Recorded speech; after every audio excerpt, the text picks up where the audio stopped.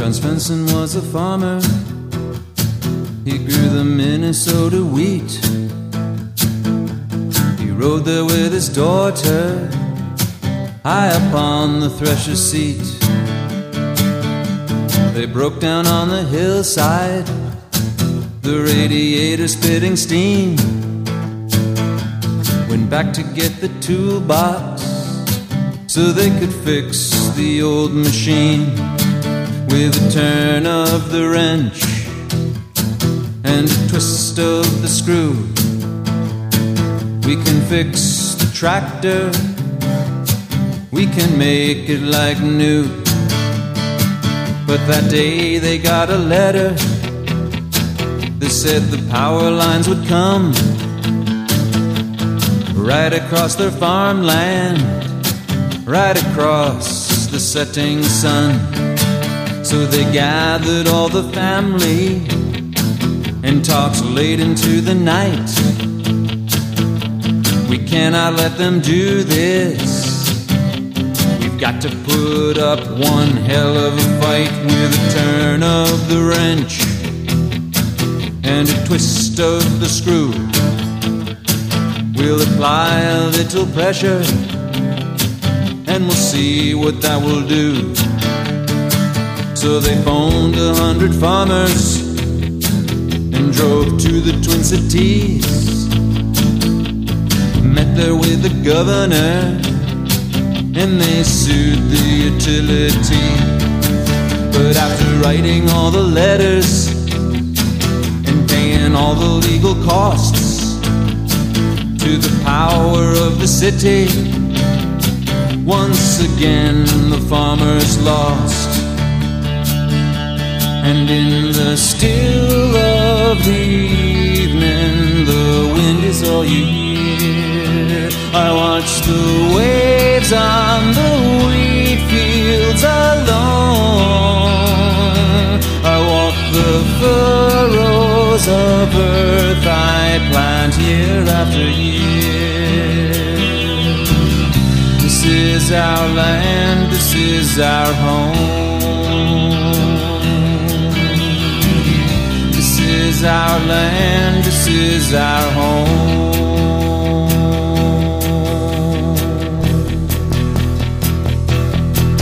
So they met there at the tavern, but there wasn't much to say. The power lines may come, but they will not stay. With a turn of the wrench and a twist of the screw, what was once put together we can easily undo. With bandanas on their faces, careful not to make a sound, they loosened all the bolts that held the towers to the ground. And several weeks later, with nobody around,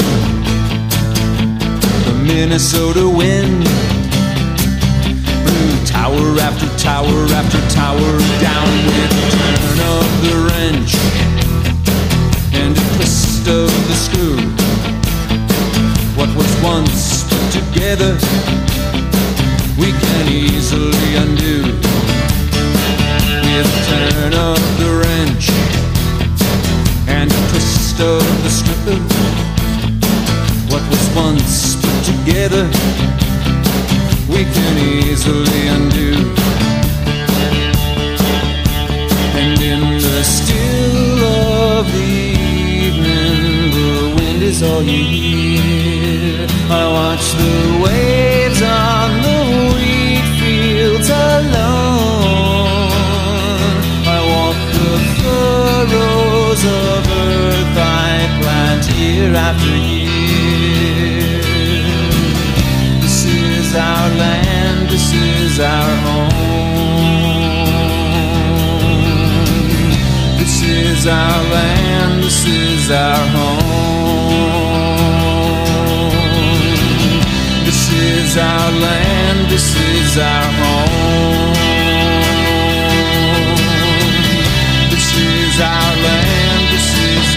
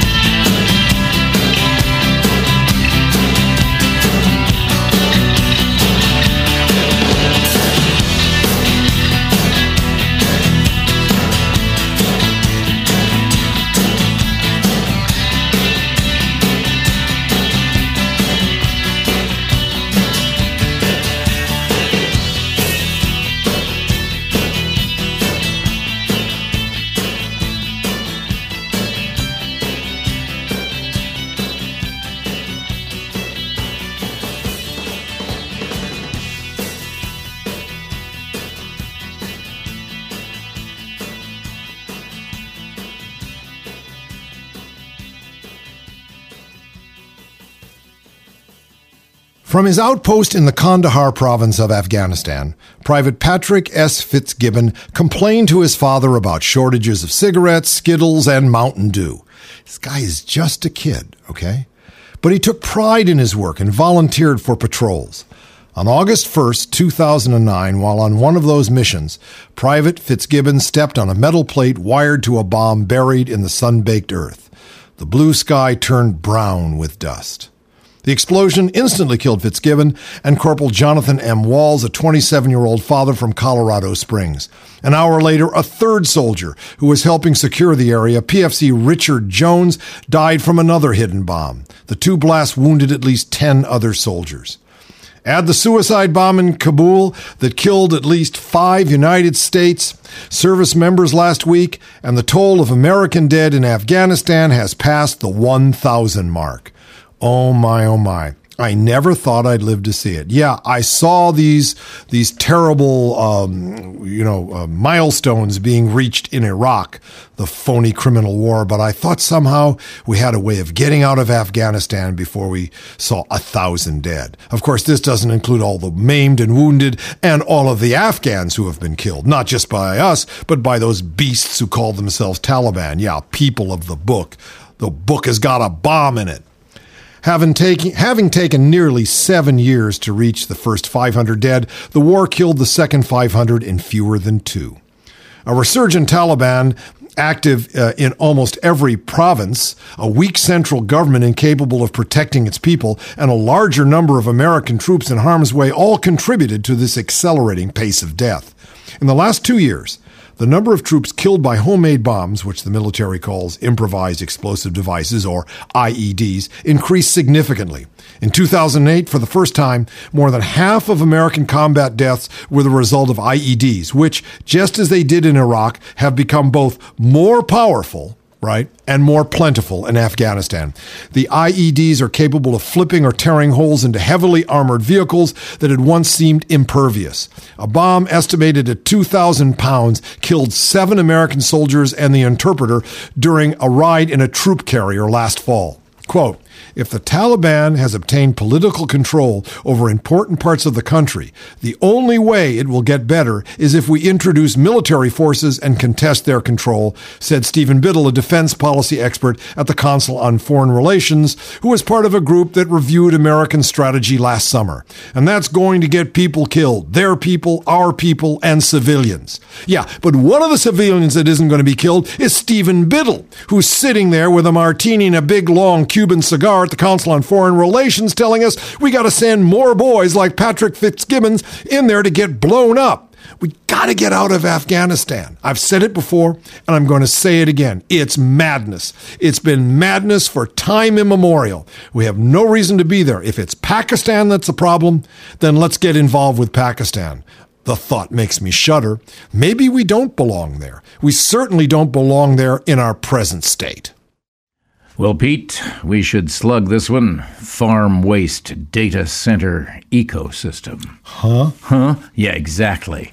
Well, with the right skills, I read here, a dairy farmer could rent out land and power to technology companies and recoup an investment in the waste-to-fuel systems within 2 years. This is from Hewlett-Packard Engineers in a research paper, okay? Yeah. Now, they don't have anything better to do with their time. Well, okay. Information technology and manure have a symbiotic relationship, said Chandrakant Patel, the director of HP's. No, wait a minute. Yes. Sorry. You said that the waste and information technology. I didn't say that, Pete. I would never have said that. Patel said that. But you say information technology is IT, and all you have to do is add the sh. Yeah, okay. There you go. See, why do they have a symbiotic relationship? They fit inside one another. How smart of you to notice that. Okay, and he goes on, having these data centers in tiny places where they have these cows will give farmers a great new opportunity. Now, I've got some figures here for you. Please. Without figures, this is a meaningless joke. Okay. The average cow makes enough waste per day to power a 100-watt light bulb. In order to find the cow. No, the barn is dark. Oh, wow, a light. Okay. According to HP's calculations, It would take 10,000 cows to fuel a 1 megawatt data center, which would run maybe your bank's computing center, the one that figures out how much interest you've made, like 32 cents during the preceding month. Okay? Banks down, sir. Cows aren't pooping like they used to. But here's the thing. We got to go now to this clip from CNN No Evil News for the real factoids.